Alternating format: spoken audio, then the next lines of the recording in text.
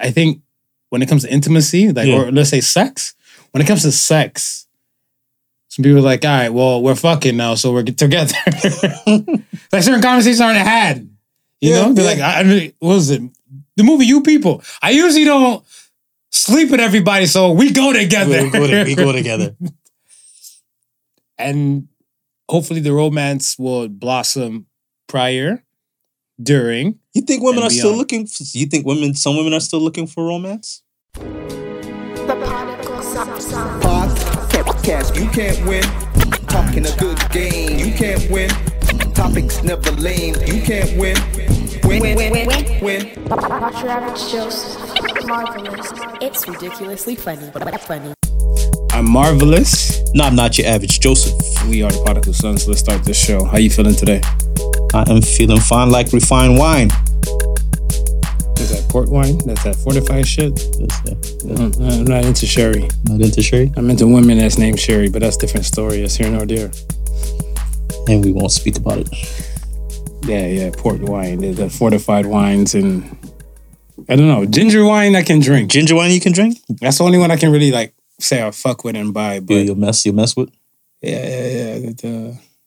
The sherries and all that type of stuff. But somebody told me you're not supposed to drink wine in plastic bottles. And most of those wines, like even stone ginger wine. Fortified wine and stuff is like in those plastic bottles, some cheap shit. It's that cheap shit. They don't get any better than that. Nah, nothing better than that. All right. Like, comment, subscribe. All of that. All streaming platforms, possible Prodigal Sons. You can see us Prodigal Sons at YouTube. Mm-hmm. And yes, prodigalsons.com. We are everywhere where you need to find us. It's not hard. Run a Google search. Ask about us. Ask about us. And we can run things. So let's go. First poll. Should there be an age limit or minimum on marriage? And 60% said no. Talk to things. How you feel about that? I don't think there should be an age limit on marriage itself, but I think maybe some mandatory courses once you pass a certain age. For marriage? Yeah. So what's that mean? Break that down. Like you see how you go to get your driver's license. Okay. Driver's course is not necessary, but it's deemed an important step, and your insurance will even recognize that, the fact that you actually went and you took a course and give you a better discount on your insurance itself. Mm-hmm. I think like with marriage, there's a lot of things where people are expecting it to be that it's not, and then a lot of things that they're not expecting that arises during the marriage. And I think like if people are actually set up to take courses and make them like a mandatory course, and I think some of these things would be alleviated and some of them would just be pushed to the side.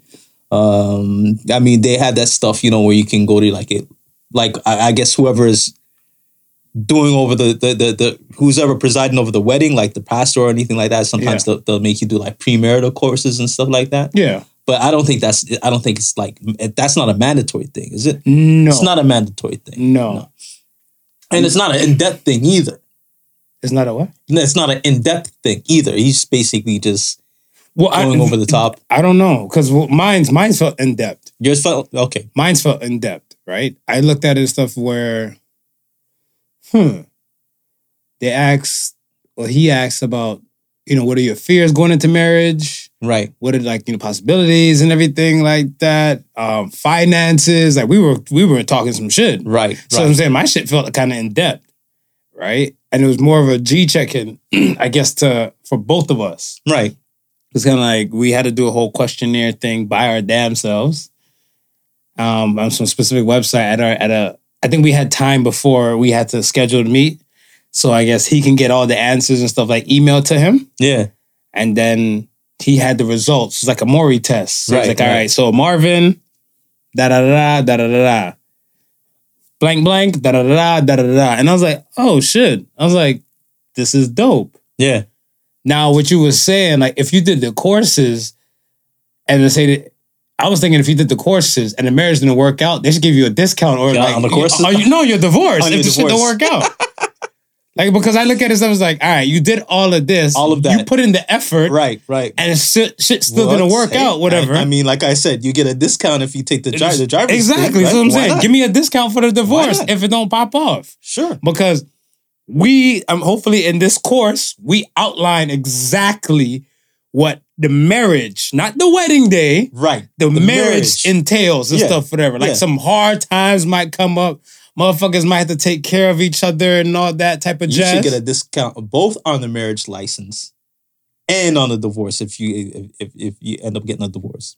Yeah. That because that right there, like once that's locked in, like did said couple do the proper steps and procedures?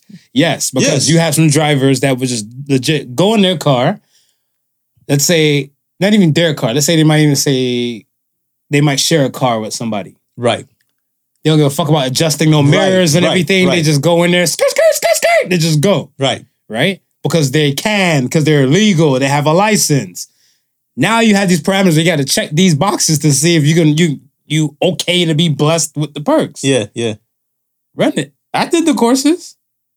I'll do the courses with a smile, actually. It'd be interesting for all of those who took like the premarital counseling and just like had to do like fill out the questionnaires and stuff like that.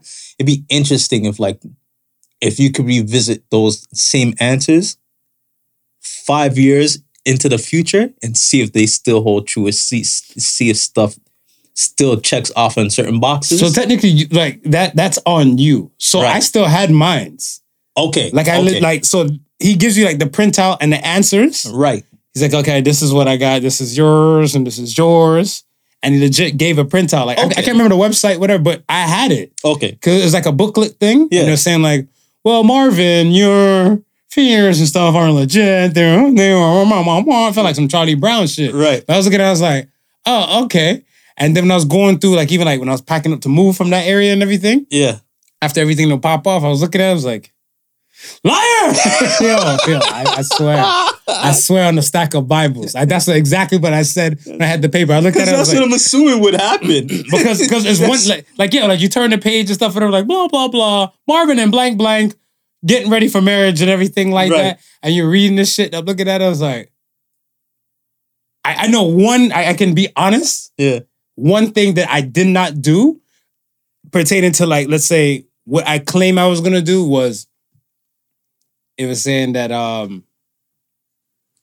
you want to make sure you say something motivational and inspiring daily. Okay. Because you're going to be with this person, possibly sharing a space for 365, 366, depending on the, like, I guess job aspect and stuff like that, living situation. Right. With said person. So I'm looking, I'm like, okay, I see it. And Nah, if I don't fuck with you, if I got an attitude or something like that for a minute, especially like if I start off kind of bad, and it's not even like it's wild. Like I want to say, I could be on like morning type of tip, but if I realize like some shit about to pop off, and I'm not like fully ready to seize the damn day yet, you ain't get no motivational shit, whatever. I'll call you later, man. Yo, chucking up deuces, like I holla. They'll kick in later on from now. You might get that call. So like I remember one of them was like, from my side, it said, you should always be encouraging and kind every day because you're supposed to spend the rest of your life with said person. So you want to say these type of things. And I'm like, when I was going into stuff like the years before, I'm like, of course, I just want to be the best husband I can be. Yeah, man. Oh my gosh. Yeah. I see that shit. I'm like, that ain't happen. Back to reality. Yep, there goes Marvin. Fuck. But it should be like, I feel like the human brain is not fully developed to at least your 30s. At least the 30s. Okay. So schizophrenia and everything can even show up probably like 26, 27. And salute to the, I'm not knocking the folks, but let's say they got married like 18, 21, 22 or something like that. Right. Yes, the person is changing and they're growing and they have their own world and all the above, but the brain itself, like possible chemical imbalances tend to come in and everything like that around that 28 to like 30, 31 range. Right. I don't think those people with those kind of minds should be, just because they're legal to do it, should be doing it, because that's part of the issue why we having so many divorces and stuff nowadays. I feel like everybody doesn't do it for the love purpose. Right. And I'm not saying that's the best way to look at it, but I look at it and stuff as where you have to have this mind.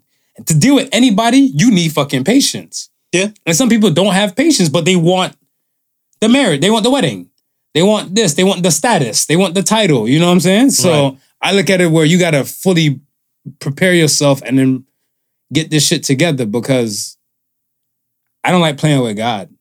I'll say that and stuff, whatever. Like, yeah, I do talk about some things and stuff on God and the Bible and everything like that. I speak more about the Bible. Bible's written by man. Right. So my discrepancy most of the time is to be about the Bible. And it don't be about God and higher power and everything. Right. So when you're saying, all right, hey, divine person, you speak to God on a regular, we'll call you pastor.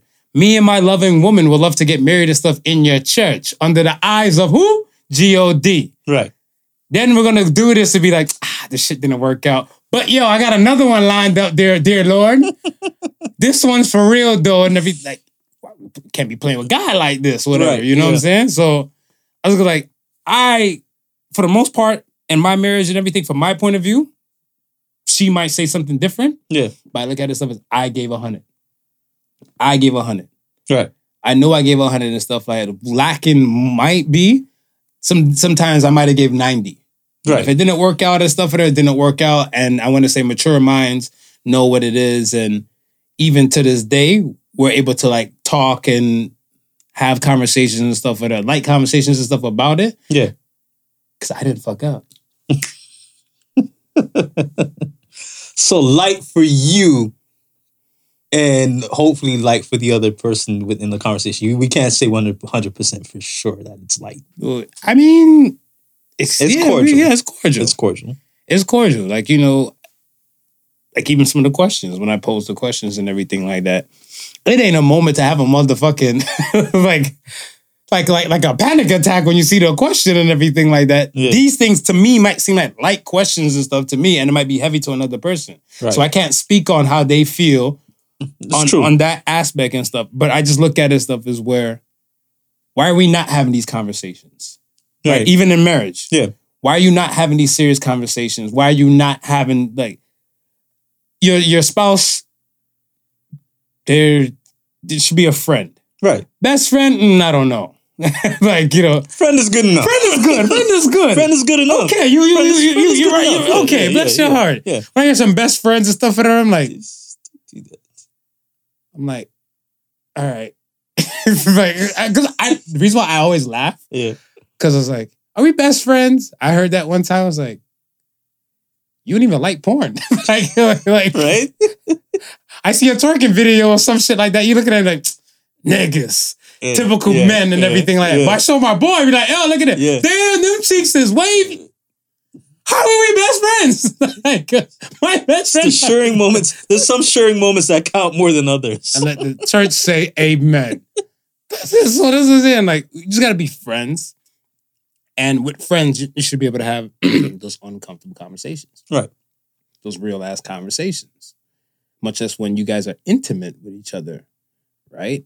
But it's a mature dance. And I feel like a lot of people don't look at marriage as like a mature dance and stuff anymore, because some people get married so young. Right. Yeah. Right. And it takes a solid mind, and we live even with those that don't get married so young, it's like marriage is something that in order for it to last long, it takes work. And we've seen like the majority of marriages, the length being shortened. You know what I mean? It's like 5 years might be an average, 6 years might be an average, 7 years might. So people are seeing it that and they're not looking as marriage as long-term goals, because they don't see long-term couples like back in the day when we used to see them. You know what I mean? So it's like they look at it as, all right, I'm gonna get married today because for the same thing that you're saying, status. not wanting to feel a certain way, wanting to have a certain feeling. But if you're only doing it for a certain feeling, what happens when that certain feeling is gone? Can you stay in there, right? Can you fight the fight? So I heard one person say that, like, to be in a marriage, you actually have to look at it as like you're working towards something. You can't be in love with the idea of, you can't get married without being in love with the idea of marriage. One more time.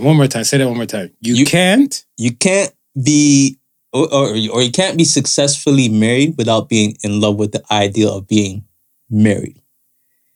Even if you're in love with a person, but marriage is not your forte, you can't marry the person because you love that person and expect that marriage is going to be working.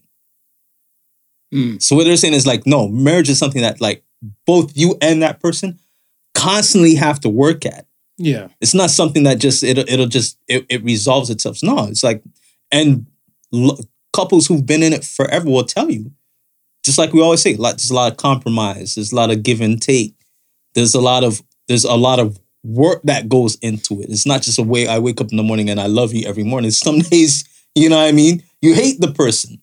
Some days you're thinking about CSI episodes and who might be the victim in the beginning and who might be getting caught at the end of the show. Right. And then after you got to work, after you get the thought, you got to work on that thought. Yeah. And push it to the side. So it's like, it's one of those things is we're not seeing people who are willing to say, okay, you know what? I love the fact that I can probably spend the rest of my life with you. Because if you can look at it and think that far ahead, then all the little immediate stuff that pops up will probably start to bother you less, start to affect you less. I feel like that too. Yeah. I feel like that too. To be real talk, because I look at it as like, all right, we're in this quote unquote say together forever until one of us kick the bucket. Right. Right. So from there, when you have that kind of mindset, you know there's gonna be bullshit that comes up. Yeah. But then you look at like, at the end, it's still all about us being together and everything. Like, now everybody has their own deal breakers. Right. This is true. Everybody has their own deal breakers. But like what you were saying, the average in today's times, yes, because we live in a microwave world. Mm-hmm. Everything and stuff is the attention spans and all this type of stuff. Like they used to say 7-year itch, and I feel like it's half that. I feel like it's 3 years. Yeah. Right? So, and if you make it past that 3 years, now you got that 5-year hurdle and stuff, whatever. Are you staying or are you going? Are you loving it or are you listing it? Right, you know what I'm saying? Like, yeah. That's the kind of shit that tend to comes up. Whatever. Like, we're going to love it. We're going to stay in our marriage and stuff. And some people's like, yo. Let's that bad boy. Turn that usher on. I seen a house down the street. Right? So, yeah. Next poll was, have people become romance intolerant? 100% of everybody who voted said yes. Do you agree? Do you disagree? I agree, man. I think it's something we mentioned before with it just being a microwave hookup type of deal where, you know, before you took time, you wanted to, is woo still a word used? You know, it's like, because when I looked at the definition of romance, yeah, wooing, court and woo came in there. As like, people still use woo. It's past, but it's previously used, but it's still there. It's still there, right? You're on Webster Mariner Dictionary. You're good. I'm good. You know what I mean? It's like when you first met a chick, you wanted to impress her so much, you wanted to woo her, and one of the parts of wooing was showing a romantic gesture. But they don't want that. But it's exactly. So you don't have to woo nobody anymore, man. You just gotta have a Snapchat, man. Let me tell you, and let me say this: I have a real good female friend, right, and I have a real good male friend, right. My man, he tried to woo. He went to go woo her, right. He went to go woo her and everything like that, right? Romance style. Yeah. Even the traditional classic romance style. Okay. He wrote her a poem. You know what I'm talking about now when I say this. Man. If you don't know, now you know. Man. He wrote her a poem.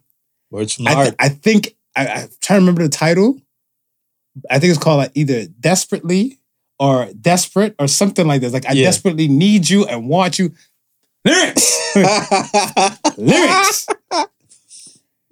And I'm not gonna call it the pieces, but I'm gonna call out an asshole and stuff like myself that was laughing at this shit. Yeah. I laughed until I heard it. Right. Whatever, right? Because my female friend, she's like, such and such wrote me a poem. I was like, and you were clowning? So I'm looking like, oh shit, he wrote you a poem? Like, niggas say that?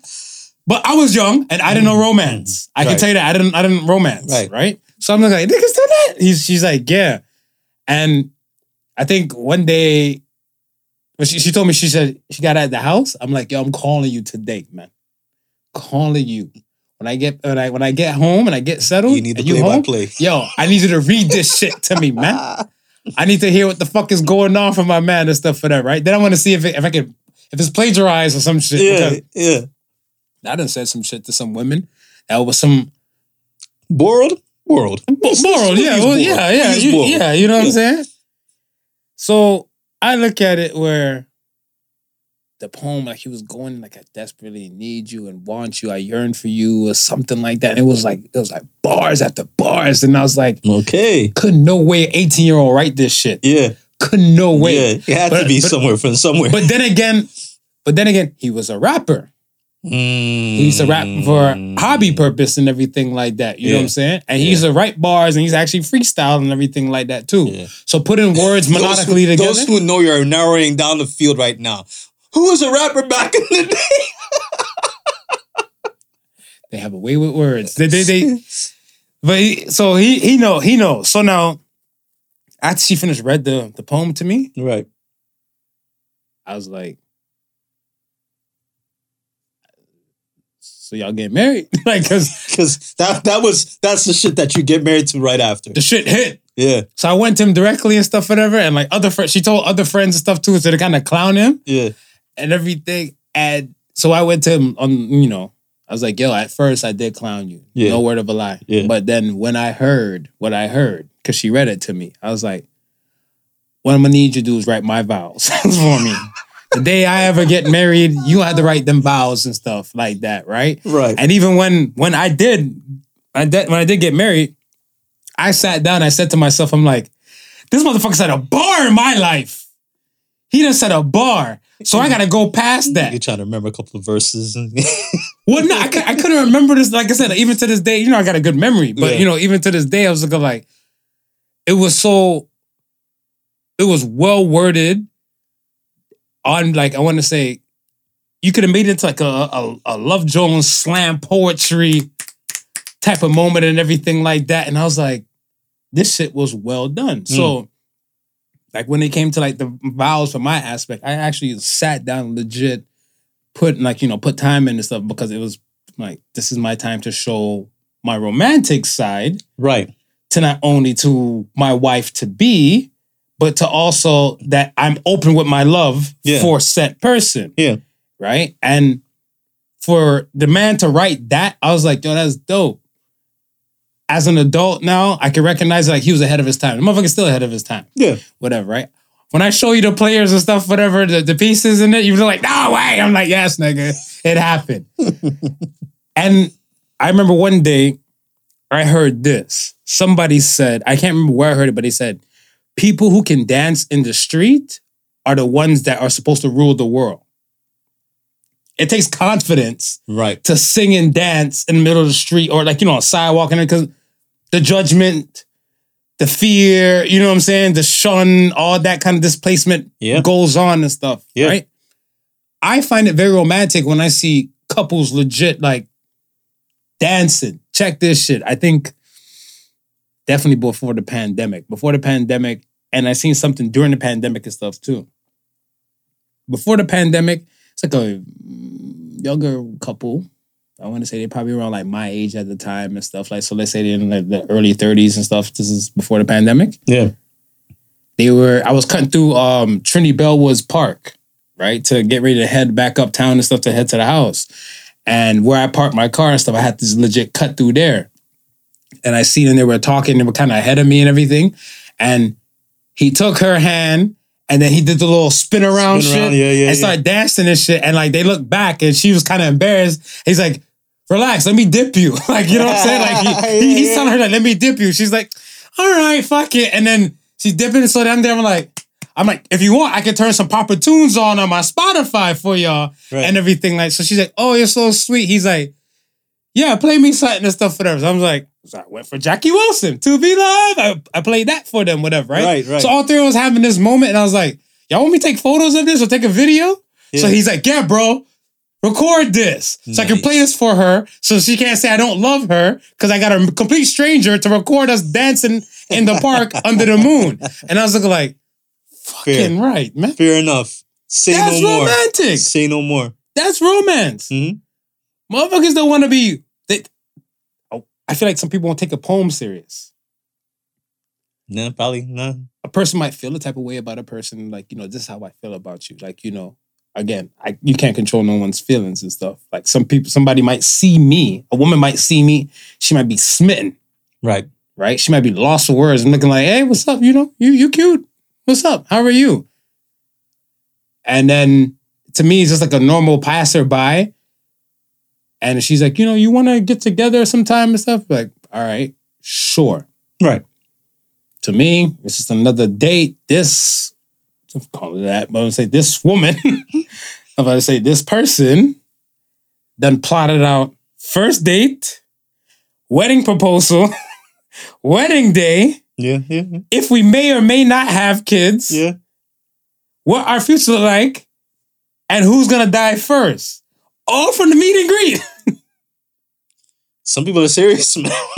And that's cool. But that's what I'm saying. Man. If you're that serious and stuff, I feel like you should take charge and don't have no shame to your romance. Right.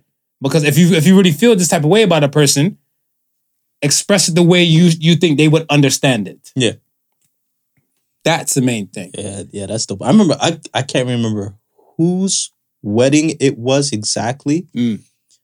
But it was a husband and wife team, and at the beginning, I didn't even know they were husband and wife. I thought it was just like two people who worked together for this, doing the photography and stuff like that.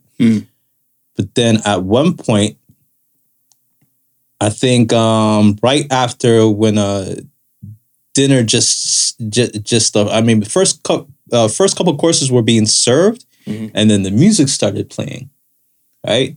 And I just seen both of them put down their cameras and start doing that same like ballroom dancing shit. And I was like, yo, this is touching. This is dope. It looks like either you kind of got the feeling like either they had met like maybe at like some type of ballroom dancing thing, or they might have met at some type of they might have been photographers and seen like a couple ballroom dancing and say, yo, they've probably been photographers for other weddings. Yeah, doing this for so often that now it's become one of the, like their things. So it's like, yo, and I seen them put down the cameras and start dancing. I'm like, oh no, they dancing. This is like, honey, we're going out on a Thursday. We're ballroom dancing type of deal. And I was like, yo, that shit's so dope. It's so dope because this is, imagine like you do this. Every time you go out and you shoot somebody's wedding, there's first day, there's that magical day for them. It reminds you of your magical day, right? What's better than to be able to relive that first dance right there in that daytime at that moment on somebody else's special day? I was like, yo, that's dope. I was like, yo, that's so dope. It is. Yeah. I think we should... Like for today's times, it's different, and it's not to all the couples, and I'm not saying that to even all the couples. What I look at is where dating, courting, wooing, all that aspect and stuff. The dynamic has definitely changed, like a Netflix spliff and chill. It don't take much. It don't take much, man. I heard that before and everything. It was the funniest where... And you know what's even funnier than that? What's that? This whole Netflix stopping from people to sharing. Some of y'all ain't gonna get to chill. I think it's gonna be a lot of solo dolo accounts. Some of you are not gonna get to chill no more. Netflix is gonna be out here raping a lot of pockets. Easy. Yep. Mm-hmm. Because they used to do the yearly shit. Now they do monthly. So yearly, you at least got a little discount. And now they telling you all the accounts and stuff whatever has to be on the same IP address. And if they're not under the same IP address, y'all fucked. They're cold. They are cold. So it's gonna be a lot of spliffs and chill. Minus in the Netflix. Spliffs chilling. Tubi. Tubi's the free service. Is it? Oh shit, Tubi. I remember it was like, I seen something that was like, Hulu and Do You. Hulu and Do You. Wine and Prime. And then Netflix and chill, right? But romance today, to me, I still feel like it's needed. And I think we just have to understand the person's love language. Yeah. Love language play a major essential piece to this whole song and dance. The hookup culture we live in, like you say, it's real. It's real, it's prevalent. And I think whatever they get to say, I think when it comes to intimacy, or let's say sex, when it comes to sex, some people are like, all right, well, we're fucking now, so we're together. Like certain conversations aren't had. You know? They're like, what was it? The movie You People. I usually don't sleep with everybody, so we go together. We go together. And hopefully the romance will blossom prior, during. You think women are still looking some women are still looking for romance? I think a good portion of women will claim. Right. Would claim, but then again, I guess it would be fine-tuned to the person to ask them what's their definition of romance. I remember when I was like growing up in like primary school, right? And is that elementary? Elementary school. Okay, yeah, it is. And we would go to the library and we take our library books and we would the guys would take out like murder mysteries, this, that, and women would the girls would take like the little romance novels. You know what I mean? And they would have their Barbies, but their Barbies would be romantic with Ken. Does that sort of stuff still happen nowadays? Like, are like girls in elementary school more looking into that fantasy type stuff, love, relationship? Because then that's where they first learn about romance. Most of them. Well, from the demographic that I know, pertaining to the kids aspect, right? Not so much, because I feel like a lot of parents stuff that I know and the parents that I see, if they have little girls, they buy them dolls, but they don't buy them like a Ken doll in the mix, right? You get what I'm saying, right? So it's kind of like they're buying like, especially a lot of the black moms that I know, they'll buy a lot of black Barbies. There'll be like different versions of black Barbies and stuff that come out there, and there might be a few white Barbies and stuff in the mix, right? So it's just like a girls rule, boys drool type of shit. So it's like, wow, there's no Ken doll to say they're gonna live in this house together and do this. Now when you say that, when you say that, bro, are we teaching them that our moms teaching Let's be honest from the jump? Because if you got 6 different black Barbies in different career goals, settings, living in their big dream house, driving their big Barbie car. There's no Ken. No Ken around. There's no Ken. There's no. When was the last? Can you imagine a black Ken doll in your head now? Nah. I can't either. I'm not saying it doesn't exist. We probably can Google something and shit like that and see what it might look like. But they're not being bought. Because if you buy like black career Stacy doll, right, and she's like businesswoman attire, and then you're like, all right, your daughter got the black Barbie like Knight Rider car and got the dream house, or somebody else bought the dream house for a Christmas gift and shit like that, whatever. Yeah. Barbie's in that bitch by herself, or Barbie's in there and stuff, whatever, like another small teddy bear that identifies as a man. But even if she's not in there with another small teddy bear, she'll throw another Barbie in the car. She's in there with her Barbie girlfriends. Yeah, and they're all successful. And none of them ain't got no damn man. Living single, Barbie style. Oh my gosh, we cracked the code. Yeah, we cracked the code. Barbie has been leading the way all this time. Yo, buy your daughters and stuff and a Ken doll and stuff. Get Ken in the mix, just man. throw one Ken in there. Throw in one Ken. If you buy like about 3 Barbie dolls, throw one Ken doll in the mix. Yeah, you don't even have to be involved with anybody. Just successful, please. Well, because I look at it like this. It shows for me, and this is just a light thought of it, whatever. Like to me, it just shows the stuff that you don't really need a man. Men, they're not needing stuff to be there. So now when said girl becomes said woman and everything like that, she's like, we ain't had no Ken doll. Daddy wasn't home. Like real life, daddy wasn't home anyway. Right. I can do bad all by my damn self. Yeah. But and then back to where we started this whole conversation off with romance, and that's like I said, when I was growing up, like these girls had their boy doll and their girl doll, and you know what I mean, like you know what I mean. That was a thing. You know what I mean. They grew up. They graduated. Their stage was the romance novels. They graduated from that. It was like the I guess the werewolf movies. That was the Twilight series. I think that's probably when all that stuff started to just dwindle down. Possibly. I think possibly because I don't know, North America, I don't want to say we, but I want to say they, them. But they do push hard on like the LGBT factor. Yeah. And let's say a hetero looking couple, even as toy wise, might even be a problem to like whatever agenda they're trying to push. Right. Like I'm not saying the LGBT, but I'm saying like the powers that be. Yeah. Because again, that aspect where the romance and the wooing used to take place so often. Yes, we live in digital times and stuff, so are we compensating and stuff with emojis to showing that this is romance? Like, does that quantify? Like, right. if I send like 3 kissing emojis and stuff to my woman, yeah, does that mean romance? Like, if you're like, hey, babe, good morning. 1, 2, 3. Is that romance? I mean, and here's the funny thing, right? Because to you as a person who probably doesn't send any emojis at all, right?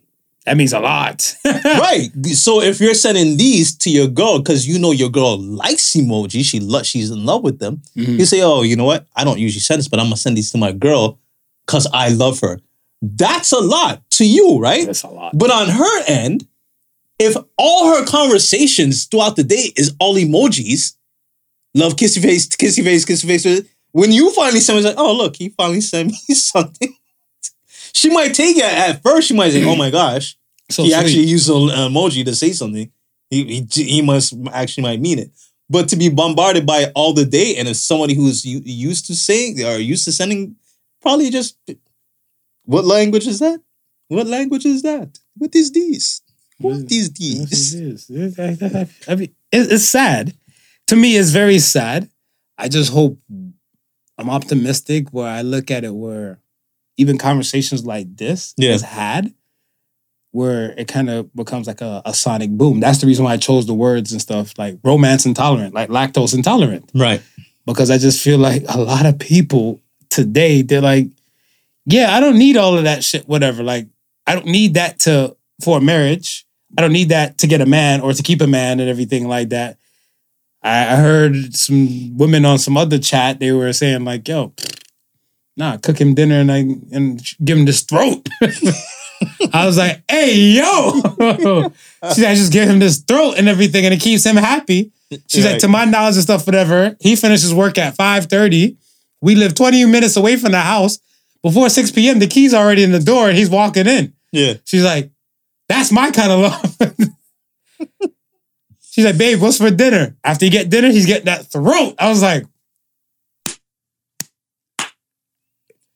and to him, that might be the most romantic gesture in the world. He's taking care of all the needs. But even some of the dudes, I look at it with some men, it's like you hear a conversation and stuff like that. And I remember seeing the comments and stuff like that. He's like, some dudes make comments like, damn, she had the house cooking and she giving throat, it's a wife. They jump. Right. Because that to you was probably natural standards. Yeah. Them days is over. Yeah. Some dudes cook more than some of the women. Nah, you're right. You're right. Right?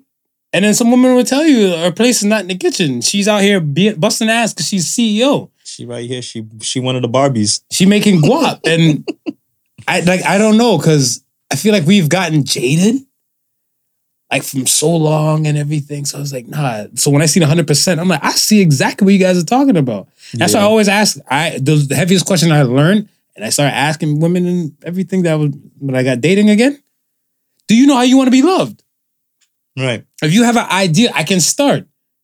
My woman, she says she likes flowers. So I try to make sure that whenever I'm going to see her right, and everything like that, let's say I'm going to go see her and I haven't seen her for a while, I greet her with flowers. I greet her with flowers. Because even if like she's doing her ones and twos somewhere and she told me that, I'm like, yo, I called you. You were busy doing your ones and twos. I was out doing my thing. But I left you some flowers at the house. When you get home, you see the flowers and shit. Oh, he cares. If you tell me how you want to be loved, then that's fine. And some women, like I said, some women I spoke to even with this topic. Right. Dinner, spliff, and some Netflix. If that's your version of romance, boo-boo, I ain't knocking you. We ain't knocking you. We ain't knocking you. Let's go into some other shit now. Let's talk about, I wanted to talk about Afro Beats, not Afro Beat, Afro Beats. I realized throughout the course of the years that beat and beats are different. One letter changes the dynamic for that genre. But every time I touch a radio, which I don't, frequently, when I do touch a radio, I hear something on the radio, especially within the GTA, Afro Beats is playing on the radio. I asked two friends. Actually, three. They were coming in the chat. So I have three friends that live in New York, like NYC. Yeah. And because we used to chop it up before one moves and stuff, he introduced me to his other friends, and then we just have our own little chat, or our own DM and everything like that. And I asked him, I was like, yo, I know two of the guys in there are Puerto Rican. Right. But I'm like, do you guys hear a lot of like more reggaeton or Afro beats on the radio? And the Afro beats is killing. Yeah. They're like specific radio stations, specific time, and give you a reggaeton hour. Nevertheless, like during a hip hop thing, you'll get like a mixture of like one or two Afro beat songs with like some rappers and stuff over it, right? Right. And I was in this, so I'm like, you as a music man, do you think Afro beats will overtake hip hop? Yeah, I don't think it'll overtake hip hop. I think right now it's kind of riding that lane because they haven't, it is as popular as it's become. I don't think they've given it its own solid genre yet. Like when I say it's given its own, like the recording industry, it'd be interesting. I'd have to check Billboard to see if they have an Afrobeats category. But right now, I think it's still. I would think. I mean, I would think because I want to say the Joanna track. When the Joanna, when that dropped, I feel like after that, it's just been raining because the Drake and Wizkid thing. No, not Come Over, Come Closer. Come Closer is Wizkid track, but it's Drake views. One Dance. Right. So from One Dance, I want to say it's more of a spark that kind of been moving. And I always like Drake for that. That's why I always commend Drake for, because Drake would tap into damn near everywhere from like the Bad Bunnies for the reggaetons to like Afro beats, and then you start having more of a trickle effect until it's here. With the One Dance track, right? Mm-hmm. I'm trying to think of what was the track with Rihanna and Drake that was out before that. Work. So Work would have been more of a reggae dancehall track, right? Right. One Dance to me seemed kind of an extension of that. but more with the Afro with the Afro beats instead of just the regular the reggae drum pattern. So I think but you can credit Drake. You're saying. Yeah. You can credit Drake because he did blend a few of those genres in quite successfully, especially right after the work going into the One Dance. Because who was on One Dance again? It was Wizkid and Kyla. I think that's her name. The girl, baby, didn't her right? But my thing, all right. Have you heard "Come Closer"?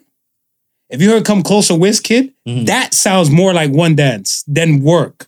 Right. Like all three songs have Drake in there. Right. But I want to say "Come Closer" and One Dance are more similar than One Dance and Work. Right. And that's what I'm saying. This Afrobeat genre, because the Wizkid song is the "Come Closer." Right. The same drum pattern and everything, it actually goes through a lot of other styles in that genre. So I think either people kind of caught in the hypnotic, melodic form of it, of that drum pattern. Yeah. So to a person, I'm gonna say with I don't want to sound bougie with it, but like a non-seasoned ear, they just think everything might be reggae, or everything might be like, you know what I'm saying? Right. But if your ear is seasoned and everything like that, like this isn't your not your reggae, not your dancehall style and stuff, whatever, because it's a little different. Right. And it goes back to what you're saying. It's like what Afrobeats is that specific type of drum pattern, right? And that's what I'm saying with going back to Drake's One Dance. I think that's where he successfully like blended the three, and out of all three of them, Afrobeats was really the beneficiary of it, because everybody knew reggae, everybody knew hip hop, but it's like, yo. This beat, and again, this is like, it's so funny because I know I mentioned this before, but they had this thing called Tropical Dance or Tropical House, which was, it had it's a quick heyday over in the UK, and like all artists from different genres was doing it. Of course, it was just reggae, and they just added a little bit more dance elements to it, right? So it can just cross over into these to these other genres. But reggae artists were getting upset because they're saying, well, why don't you just call it for what it is? It's reggae. Not because you add this element that changes it, but because you add this element and that element, it does change it. So until we move away, I think, totally from hip-hop's dominant sound right now, which what I would say is, I think trap is slowly on its way out. It's still got its hold. Trap, but the drum, but the drum pattern, but the drill drum pattern is really starting to take its effect. Like I'm starting to hear that type of drum pattern in other music outside of drill. I think because it's what's in now. Right. I think like beats per minute. For a classic hip-hop track, what's the standard average for that? Beats per minute, classic hip-hop track would probably be 90? Around 90, 95. Yeah, in between there. Okay. A drill track, those things start off at like maybe $130. We see, okay, and this is how these things work. See $130, half that. Half that what? Half that $130, and then you get your standard hip-hop tracks. So what they've been doing, right? Since trap, because of the hi-hats play so quickly, just your standard format or your standard beats per minute doesn't allow you to play for hi-hats that quickly. So what they would do is they would say, okay, I'm gonna take a track that's typically around 70, which would be typically slow for hip hop, right?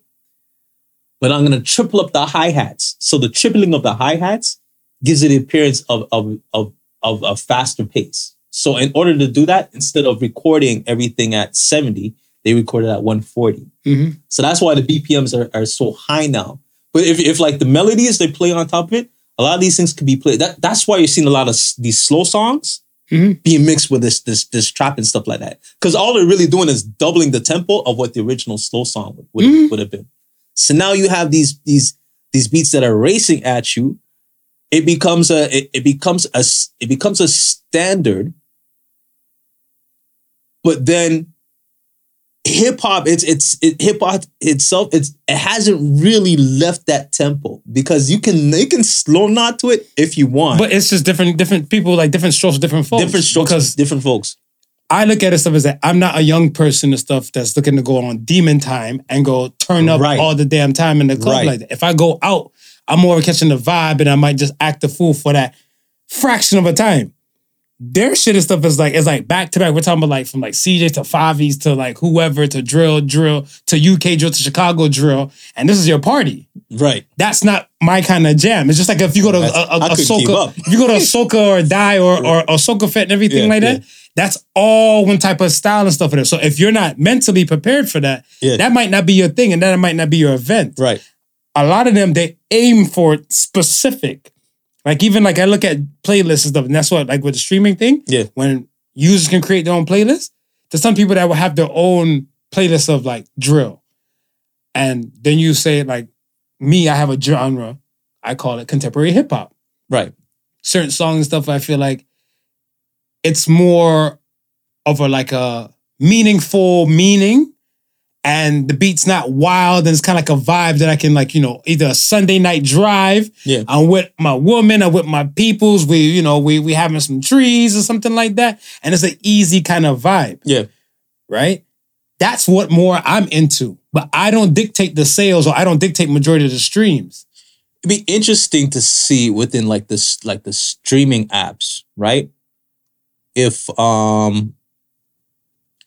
like the popular playlists, what the mixture is of? Is it hip hop mostly with a little bit of Afro beats? Is it split even, or is Afro beats now taken up? Because you're right, because a lot of people do not consume through the regular radio again, right? Correct. It's mostly just radio's streaming. Dead to me. Yeah, radio's dead. That's why I don't. The only time I listen to it is in the car. I don't even give it that shot. I don't even give it that shot. See? Whatever. So it would be really interesting to know how do they do it, or if they give Afrobeats its own separate category. More than likely they do. They probably do. More than likely they do, because like I said, that Joanna track, it's a format like Joanna, why you want to do me like all of that. Yeah, that's not in a form of rap, and then the beat is just like. Joanna, Joanna. The world's gonna turn out when they start getting these thick ass African women in these strip clubs, and they be stripping, and they gonna start playing some Afro beats in the strip club. And now you remember that thick ass stripper that go up there and she's moving her shit to some fucking Thames. Listen, this is the cheeks to free your mind. Listen, I'm sure if we go to the strip club right now, majority of music is probably playing. It's probably Afro beats. I bet they don't. You don't think so? I bet they don't. I challenge you. We can go after this show. We can go find a club, find a strip club in your hood. I'm thinking Afrobeats, man. I'm thinking it's got that. Because I think more so with the women, it's gained a real strong popularity. Women dictate the sales, though. More than hip hop. So that's why I can see where you're saying if it's going like that. Hip hop will still will always have its underground following, but as far as consumerism is concerned, you're right. It's gonna go where the sales is. So if the record label says, "Hey, this is what's hitting right now," the radio stations got to pretty much follow what the record companies are saying. Go big, go hard, or go home. Afro Beats. Yo, I wanted to ask you, playing it safe or go hard, which is better for you? Because I know some people like to play it safe. Yeah. No risk, easy going life, less stress. They don't have to look over their shoulder. I know tons of people saying that. And then you have, I guess we'll call it the working man. Not shitting on anybody, no shade. Right. But I look at it stuff as where You have the hustler that might just be out there on the grit and grind, go, do whatever it takes and stuff, whatever, to set up for set better life. And contrary to what a lot of people believe, I can't remember where exactly, but I swear I seen like 14% of people who've probably done hustled and dealt drugs and everything have not touched the criminal system, have not touched like the law. 14%. 14% in North America. And in America, actually. In America, it was a stats stuff there before. This is something from 2017 that I saw. Right. So there's that 17% of the population. Let's say if you have, they said per capita, I can't remember how they broke it down, but they said basically if you have this many criminal charges, there's like another 14% for the ones that haven't been caught and everything, right? Yeah. And then I was like, yeah. Explain people like Jay Prince. Like, mob ties. You know what I'm saying? So I'm looking like, I don't recall. Supreme Griff. Mm-hmm. You hear him getting shackled up and everything. Yep. You hear some of the other people getting shackled up for doing their time and their dirt. And then you have some people like, yo, how do you just have all of this wealth? Skirt. Yeah. And safe and sound. His skirt. So it's possible. But I look at it where, is playing safe a better option for you? Or is go hard a better thing for you? Because you can go hard for like, let's say 5 years, you can say you're going to grit and grind this, and you're going to coast after that. And some people will play it safe. Like look at the stocks. Yeah. In the stock market and RSPs, you have moderate, you have light, and you have aggressive. Right. I think I sit in the moderate stages. Okay. It's actually funny because maybe about 3 months back, I was sitting with my financial advisor because I had some mutual funds that was tied up with this one company that I used to work with, and I wanted to move it over. So whenever you're doing that, they always do the risk analysis where they see where your profile sits. And I was like, moderate to high risk taking, where I'm a person, if I see the opportunity, if it's in front of me, then I'll go for it. Like, it's long as like the benefits, if the benefits there are like super tangible, then I'll go for it. If there's not much benefits involved, then I'll probably shy away from it. But otherwise than that, I'm at the stage now where everything's pretty much even keel. The risks that I do take are very calculated. So if I'm going to lose, I know how much I'm going to lose, and I'm okay with that. So yeah, I guess it's a proper gamble. Yeah, I guess I still take the risks. I'm like that for specific things and stuff myself. Yeah. Like I look at it where it's not one way or another for everything. Right. Because I look at it like you could take a play it safe kind of shower, and you could take a go hard and to like you're washing off your sins and that melanin and stuff like that, right? I look at it where certain things and stuff for me works well with playing it safe and going easy, and the other things and stuff kind of work hard, like going hard. Right. Right? Like I look at look at bedroom play. Like when it comes to bedroom play and everything. Yeah. I'm pretty sure that every woman wants it to play it safe and soft. Right. Yeah. Some women want their back blown out, right? So I mean, for situational purpose, I just look at where in general most people's lives that I see. Right. I think the going hard aspect, if they do go hard, or what I'm seeing they go hard, the blinders come on, like when the horse blinders come on, everything else gets destroyed. So I don't feel like it's a proper calculated move like yourself. Right. So you're saying like, all right, I'm going to push this, and if it don't work out, you ain't on your ass. Right. Their shit and stuff is that they going hard. If they end up on their ass, so fucking be it. Yeah. That's scary to me.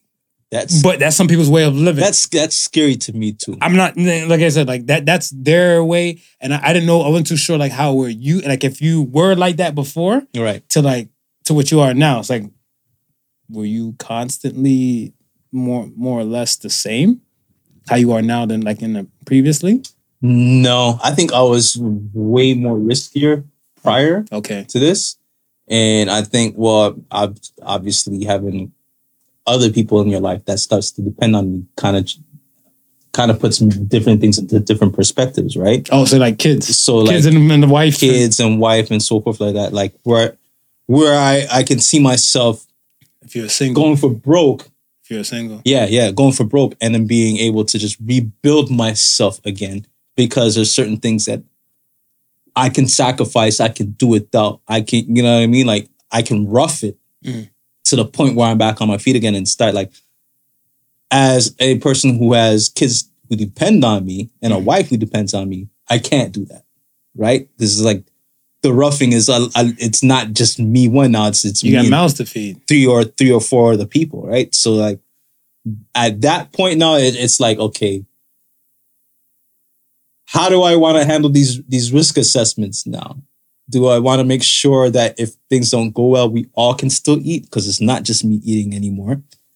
And if we can all still eat, then I'm about it, right? If it's a situation where I gotta show my kids that it's not always worthwhile just playing safe. You gotta take risks. Then I also gotta do stuff to show them that you can't have fear when you set your mind to doing certain things. You have to, but also with that, you also have a plan, right? So if I'm investing, I tell my kids what I'm investing in, what are the hopes, but I tell them nothing's not guaranteed, right? With that, on top of that though, I'm gonna say, well, even though nothing's not guaranteed, this is what I have over here just in case. This is in place just in case. So that if it doesn't work out, I'm not starting back at zero. You know what I mean? Maybe I'm starting at 5 this time. Which is smart. Right. Like as a gamer, I look at it stuff as save point. Yeah. Right? Once you come, like I want to say, beyond the beginning. Right. Once you come beyond the beginning and stuff like that, if you feel like this might be kind of risky, save point. Right. So then therefore, if you do fall from grace, this is the furthest you're going to come back. Yeah. Yeah. So you've already done past level 1, level 2, or step 1, step 2, step 3. You're at your save point, whatever. Your goal is step 10. Right. Right? But like if you get to like step 8 and you get knocked down and stuff, whatever, you're stopping back at 3. You're stopping back at 3. And so that's why a lot of times when I see like people like Dame Dash is kind of like that person to me. I look at it where Rockefeller was up there and the togetherness of Rockefeller. And I can imagine like how much cake they were seeing and stuff at that time. Right. You know what I'm saying? When the cost of living was a lot lower, eggs were $10. You know what I'm saying?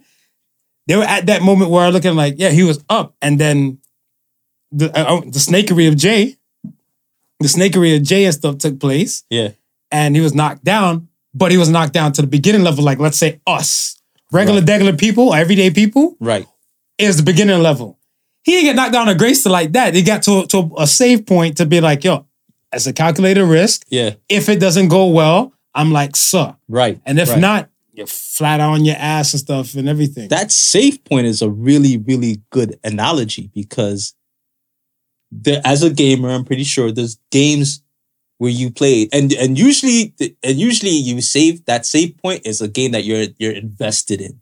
Yes. Nah, I'm gonna beat this game at some point, so I'm saving, make sure everything is good, right? But there's games that you just play for the shit. Like, you don't give a shit if you die and you have to start all over from the beginning. You were never invested. But you're right, and that's how it goes, right? Like you'll take bullshit risks on something that it doesn't matter if it doesn't work out. You're okay with that. You can start at 0 with that one particular thing. But yeah, there's other things. I'm with you 100% on that. Where I get the save point I have the blueprint. I have the net, whatever needs to catch me, so I don't have to start all the way back at zero again. Yeah, but I feel like if you go throughout your entire life with just playing it safe all the time, you ain't gonna be great. No. You can be great or you can be safe. You cannot be both. You can't be both. You can't be both. And I've always said I don't want to be that person at, near the ending of my life with the woulda, shoulda. The regrets. Yeah. The regret, you feel it. Yeah. I try to make sure I live my life, especially with like 0 to minimum regrets possible. Right. Like I say what I want to say, how I feel what I want to feel, and all that type of stuff. So that's why some people look at me and stuff like, "Oh, I'm happy-go-lucky," or I don't lament. That's the L I refuse to take. Right. I don't lament on things. So my thing and stuff is that I would tell you you're great. You know me, I tell you you're great all these type of times and stuff, whatever. No matter what time and shit like that. And I'm like that across the board with everybody. I'm going to appreciate you right then and there in the moment. I'm not going to be like, I wish I told him that I love him. Like, what the fuck? Like, right. Why you ain't do that when they were here? Yeah. You get what I'm saying? You had the time. But people, they move like that. I see a lot of people move like that. And I always feel like I'm the weirdo because I look at it like, yo, like I think my girl said to me, she's like, you say some weird shit sometimes. I'm like, no, I'm going to tell you how I feel exactly so you know. So there's no mystery with me. Right. Might be a mystery with you and other people or some shit, but there's no mystery with me. You kind of know and stuff of that. And I like that. Yeah. I like that people know and stuff like, all right, I'm not the friend that you call on fucking speakerphone. I'm going to talk like this. And I'm not just talking like this for the podcast. This is how I talk. Right, yeah. This is how I talk. This is it. So, and me, I'm not used to like, I want to say playing it safe. I just play it smart. Yeah, I can see that. I play it smart. I can see that. Right? Because I feel like if you play it smart, yeah, you can be great if you play it smart. Right. But if you play it safe, you cannot be great. In order to be great, you got to do unsafe shit. Yeah. You have to say unsafe things. Yeah. I don't say safe things sometimes. Some people might not like the fact that I'm openly to say like, I'm sexist when it comes to certain type of things. Right. Right? People are like, oh, he's sexist. Cancel his ass. Cancel. Yeah. But I'm like, no, there's some shit that I stand for and stuff. Like, I don't feel like any woman I'm with or if we're together or some shit, you should be pumping your gas. You should be cutting your grass. You should be taking out garbage. Right. I'm not saying a woman can't do that and stuff, but that's just how I operate. And if she did it and stuff, if my woman did those type of things in front of me, I'm like, hold on, let me holler at you real quick. So here's what's gonna happen. Yeah. I don't know if this relationship might work out. This shit might be on thin ice and everything like that. You're encroaching on some of my dudes. My shit. Yeah. I'm the one with the dick. Yeah. You know what I'm saying? Let me be. So, hey, all right, teach his own.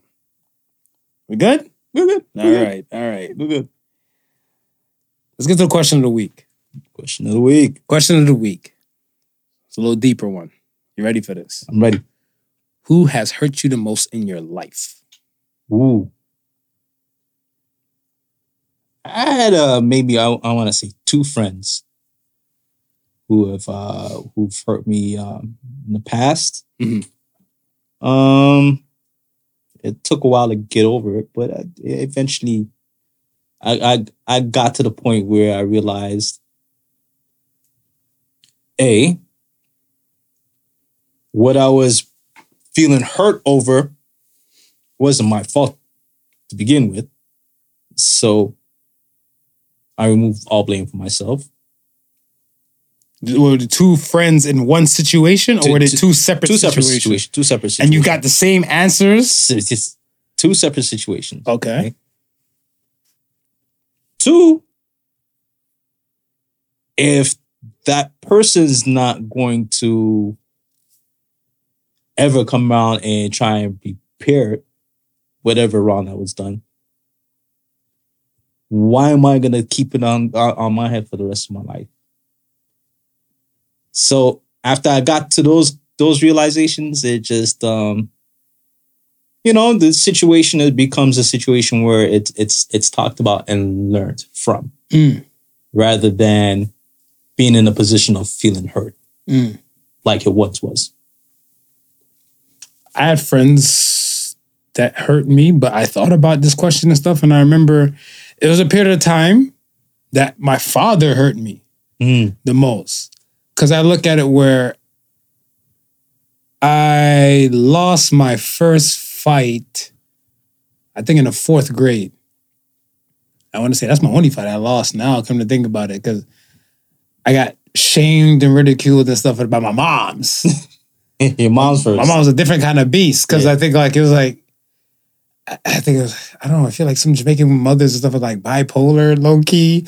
And so they have some different shit. And it's like, I lost a fight, dude bust my lip. I hit him, but he just bust my lip. Right. Oh, look at me. She's like, the fuck am I feeding you for? Right? In translation, like, you know, like all of that. When I say, the fuck am I feeding you for? And then I went to my room and stuff, whatever. The lady's like, yo, what are you doing? No video games in this bitch. I'm like, I lost a fight. I didn't fail school. Like, you know what I'm saying? You deserve to play no games. Yeah, you don't deserve to play no games. And I looked at it stuff as where I learned how to fight from women in my family. Okay. Right? And I think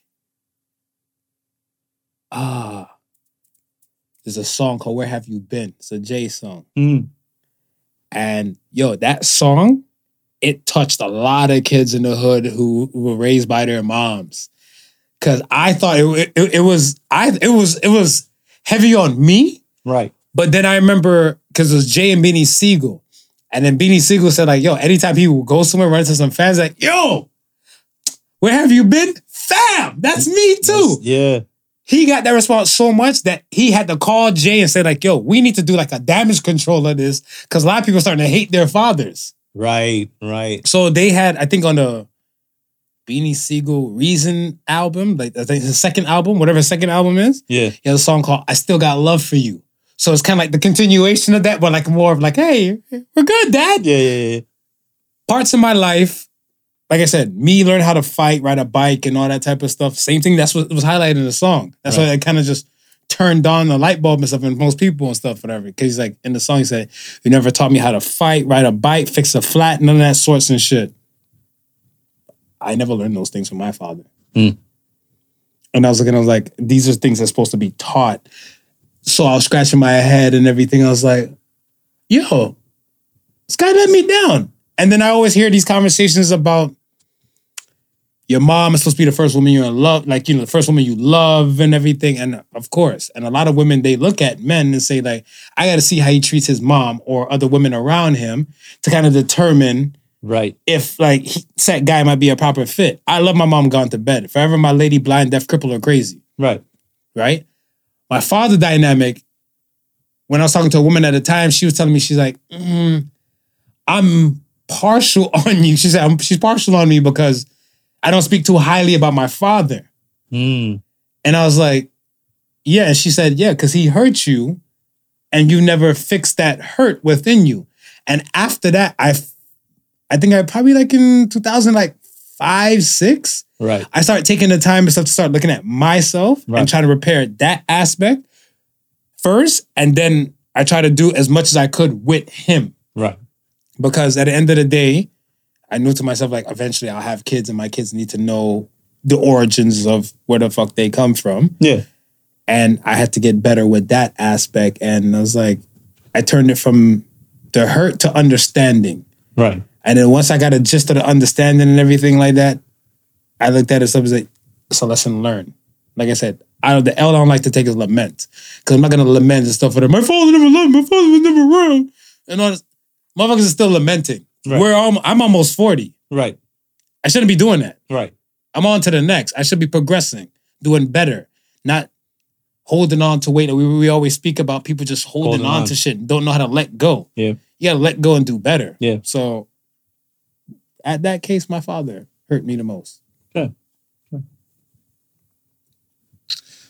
Let's get to Ask the Sons. Are you ready?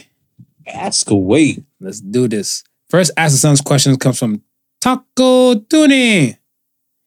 What is one thing you love about yourself?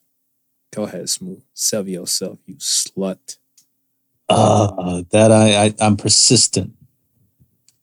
I like to get at things and continue and see them through. I don't like to start things and not finish. I'm a fan. Yeah. I'm a fan of that. I'm a fan of people and stuff like that as well. Kudos to you and other people who are listening. Yeah. And they do that and stuff as well. Yeah. I don't like...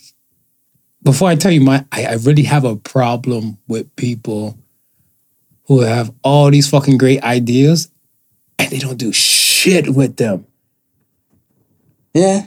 I think I don't really judge. I just look at the person and stuff like, yo, a lot of shit you say don't hold weight to me. I had one dude. I had this one dude in my garage. He you know who you are. He was working on some furniture for me. And dude came up with this idea.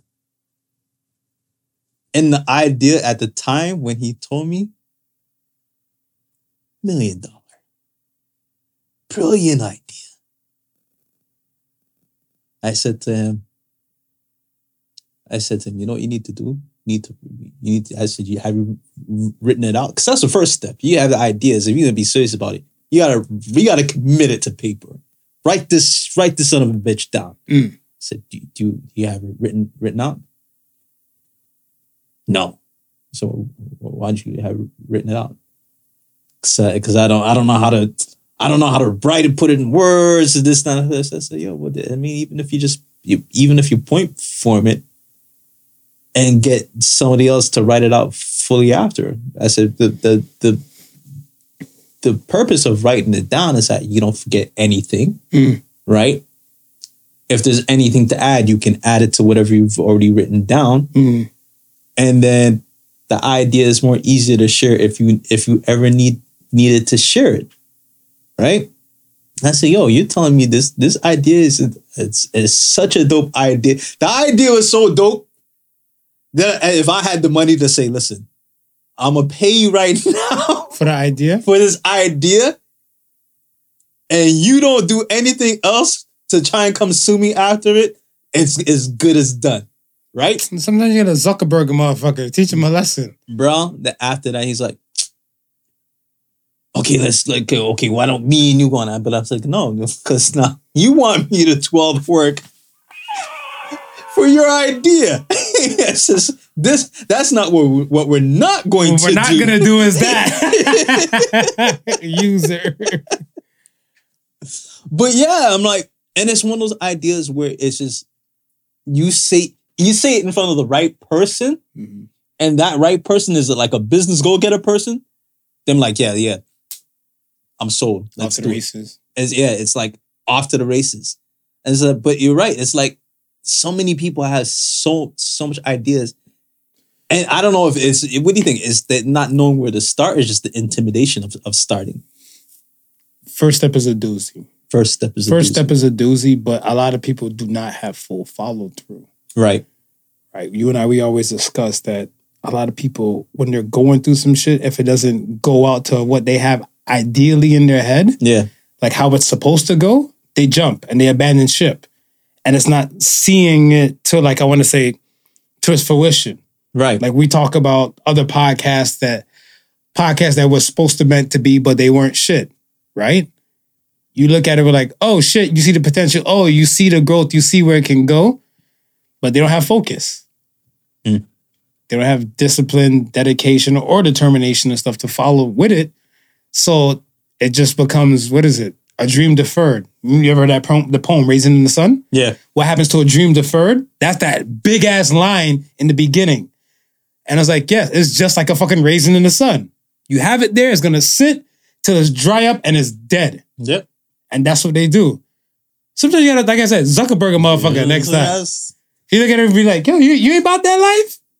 You ain't serious. Then when they see you, you said this on me. Can you prove it?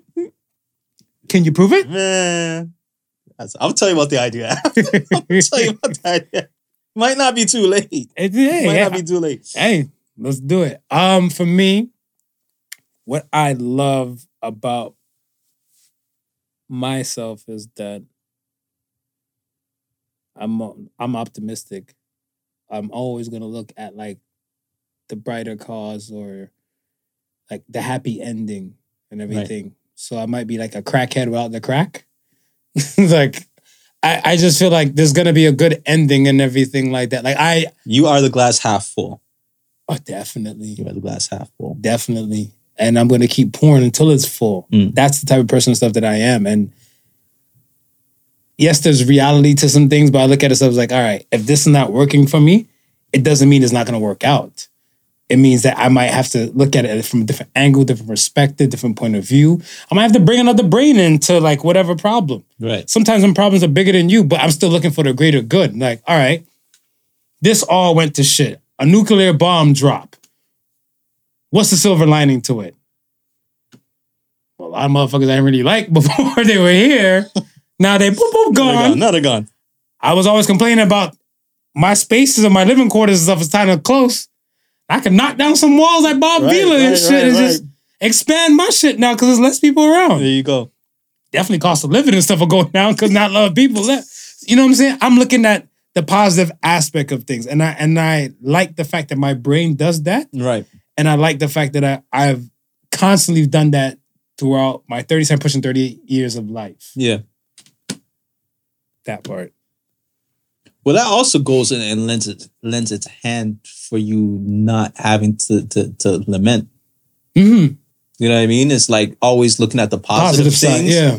And just if you don't give you give yourself any time to even dwell on anything negative. No, that's what happened. That's that. It's already passed. On to the next. This is what I'm looking for. This is what I'm setting out to do. Mm-hmm. That ain't stopping me. Because it's like I know I said it several times on the show before in the past. Like I always said, like I'm bad at love. Right. Right. And before marriage was like goal and relationship and everything, we spoke about that before. Right. And now fall from grace. Right. Right. There was no possible save point I could do. There was no save. So I had to go all the way down. From the beginning, back to the dating pool that so many people pee in. Right. And sifted through the ones like, oh, you do this for a living? Right. You got coin. To one of those ones like, I don't trust men. There's like some... That's why I love coming to America to this day. Because that dating shit... The scenes with those dating scenes, I was looking at them like, my life is fucking coming to America. I met one woman, oh, you got a son? Oh, that's nice. That's so cute. You got a son? You got baby mama drama? I don't want that. No one said I had baby mama drama. No. But it was wild. Mm-hmm. Did I stop? Did I come to a point to say, you know what? I'm running into these different type of women. There's not going to be no woman out there for me. No. I'm looking for the greater good. Right. I know that the ones that I seen weren't for me. Right. So if I have to keep going out there and find the one that's for me, then that's what I'm going to do. Right. Fair. Next question comes from Jamie Lee. What's a deal breaker for you at restaurants? For me, it's bad service. Boy, you really don't like service. Nah, not bad service, man. That shit got to be clean. Gotta be clean. That shit got to look clean. I was in the spot. The spot was clean. It's part of a chain, restaurant part of a chain, and we've frequented different spots of the same chain before, and we liked the food. But this one restaurant I went, I would say 20 plus minutes before the waiter even came by to even like offer us a glass of water. Bro, I was so peeved, sitting down with my parched self, watching people eat their food. I mean, there's one thing if the restaurant's busy. I get that. Were you with a group of people? Were you with your wife? It was me, wife, and the kids. Okay. So I get that. You know what I mean? It's busy, but geez, even in the most busiest of establishments, you always greet the customer. Facts. Right? You let the customer know it may take you a little bit longer to get to them, but can I start you off with something? So we're not just talking over dead air. You know what I mean? Breadsticks or something. Bro, 20 minutes in. Not even. Nothing. 20 minutes in, man. And it's like, bro, I was just so cheesed that at that point. I feel like you should cough out the establishment's name on the mic. I mean, sometimes you got something in your throat. Go ahead. You can cough. You can cough it out. You can go ahead. I'll let him be. I'll let him be. I don't want the reverse effect to happen, and then they get a flood of customers, and they start deciding to show and prove all of a sudden. No, you might get at Particle Sons. Particle Sons was right. Fucking punk ass. Is it Denny's? Is it Osmos? Like, you know, like you don't be shy. Don't be shy. I'm not a fan of Starbucks. I say it all the time.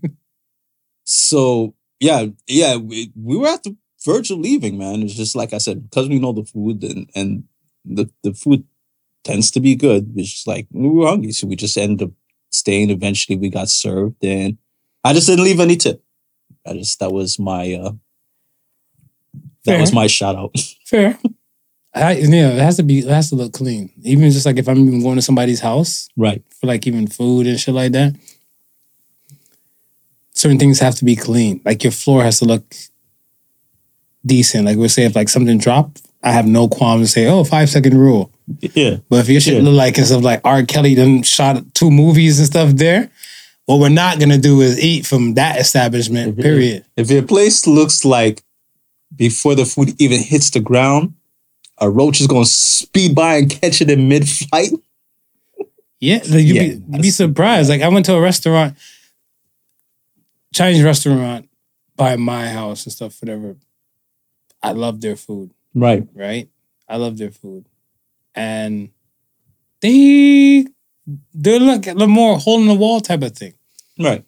The first time I got put onto the restaurant and stuff, it was I think somebody and stuff, either you or Swift, somebody put me on and stuff to that. I'm like, oh, okay. Start ordering from them. Like I started fucking with them and everything till like one day I actually said, oh, you know what?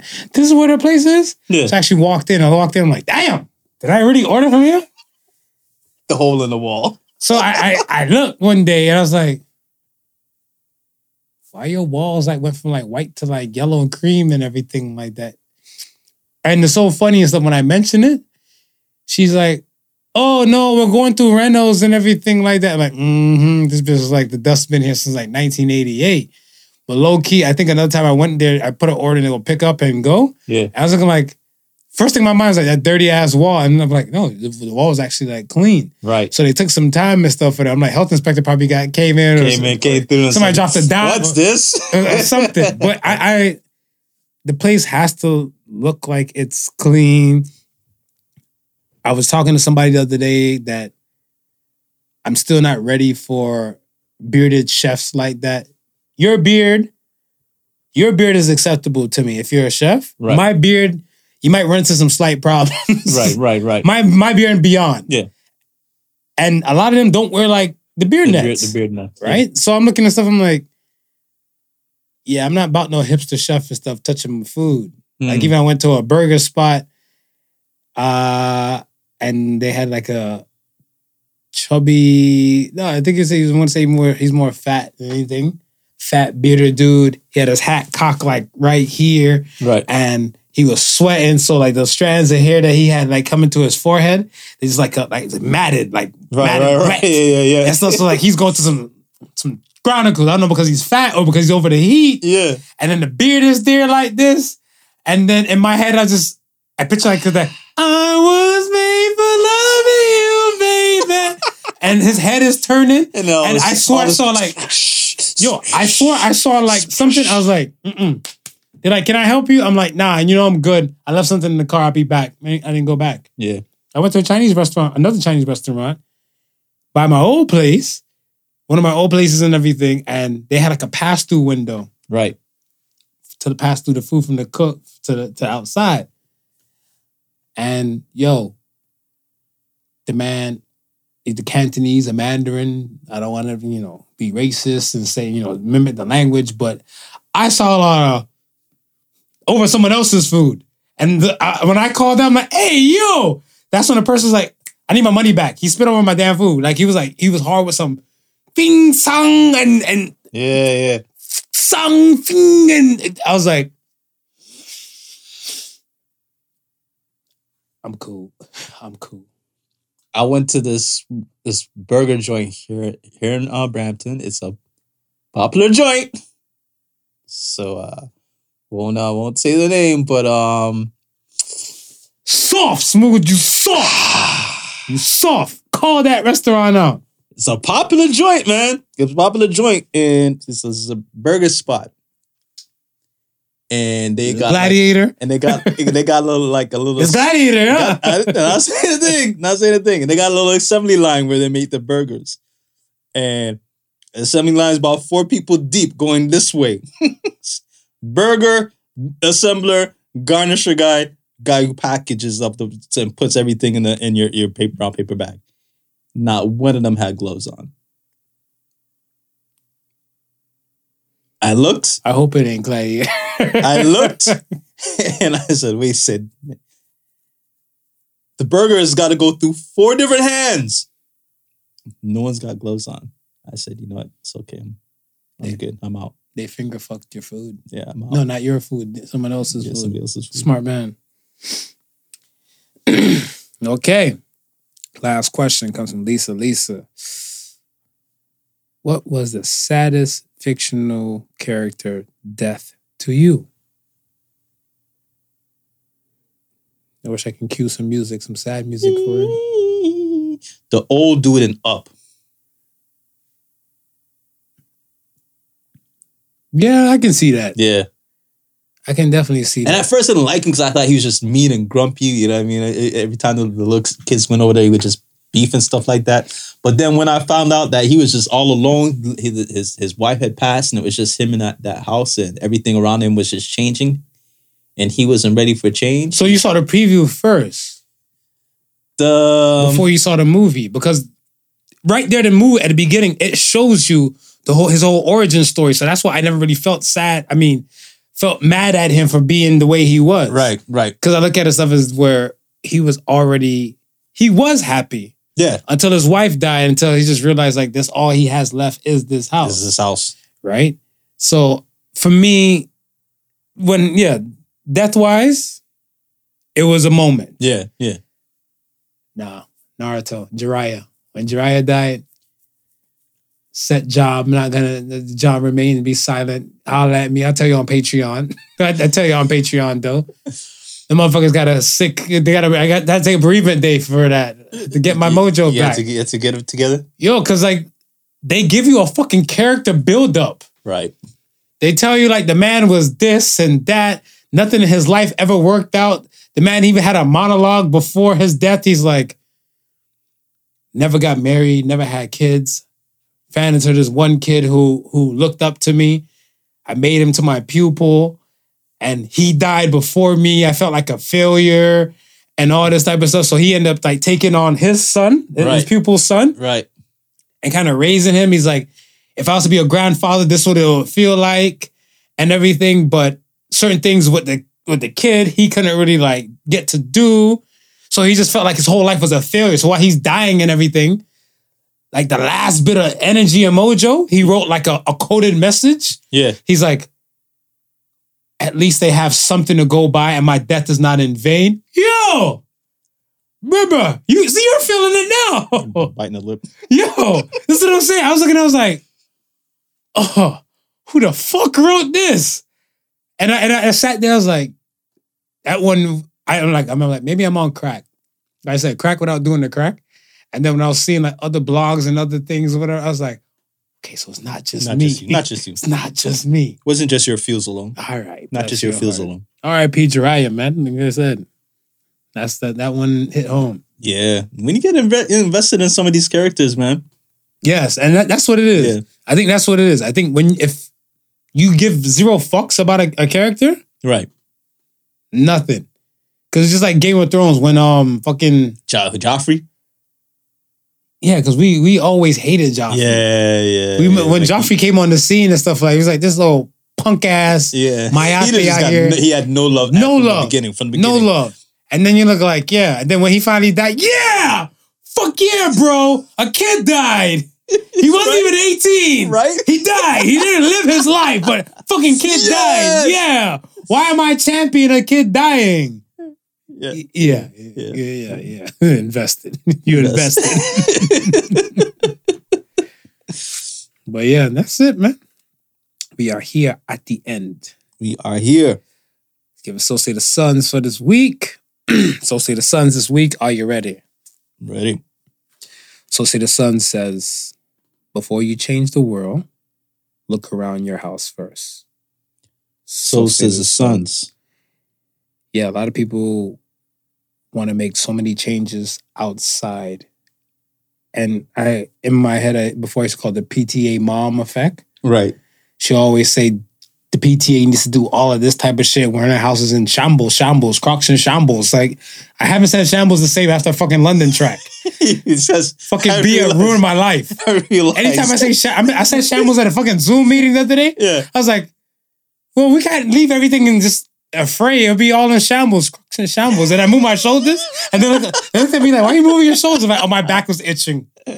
But yeah, like, you gotta. Those in a house, those that live in a glass house should not throw stones. Yeah. If you live in a glass house, don't throw stones. Right. I ain't make that, so that's why I ain't use that in no damn So Say the Sons. Right. But I looked at it as like where you really, people want all this type of super change outside. And a lot of people ask for change and they're not really ready for the change. Because when the change kind of comes in, they don't know how to react. Right. Look at the weather. The weather we have today, like, where the weathers we're used to. Yes. Those days are gone. Yes. But you still have those people and stuff talking about the weather and all the above. And I always turn to them and say, what do you think is the cause of it? Probably emissions. I'm like, how often do you drive? Right. Ew, I'm not the only car on the road. But you're part of the change that's happening in the world. Mm-hmm. Maybe if you bike, then you could probably cuss a few people and stuff like that. You know, if you drove electric, you can cuss a few people and stuff. Because you'd be like, I'm not the one fucking up the world no more. I'm electric. Boogie, boogie, woogie, you know?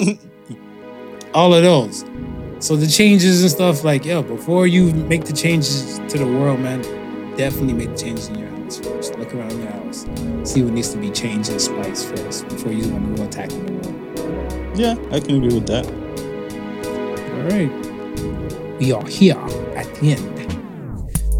Thank you, beautiful people. Once again, thank you for rocking with the Particle Sons. Thank you. Remember, the difference between genius and stupidity is that genius has its limits. Peace and love. Deuces. The Particle Sons was not your average Joseph and Sofa King Marvelous.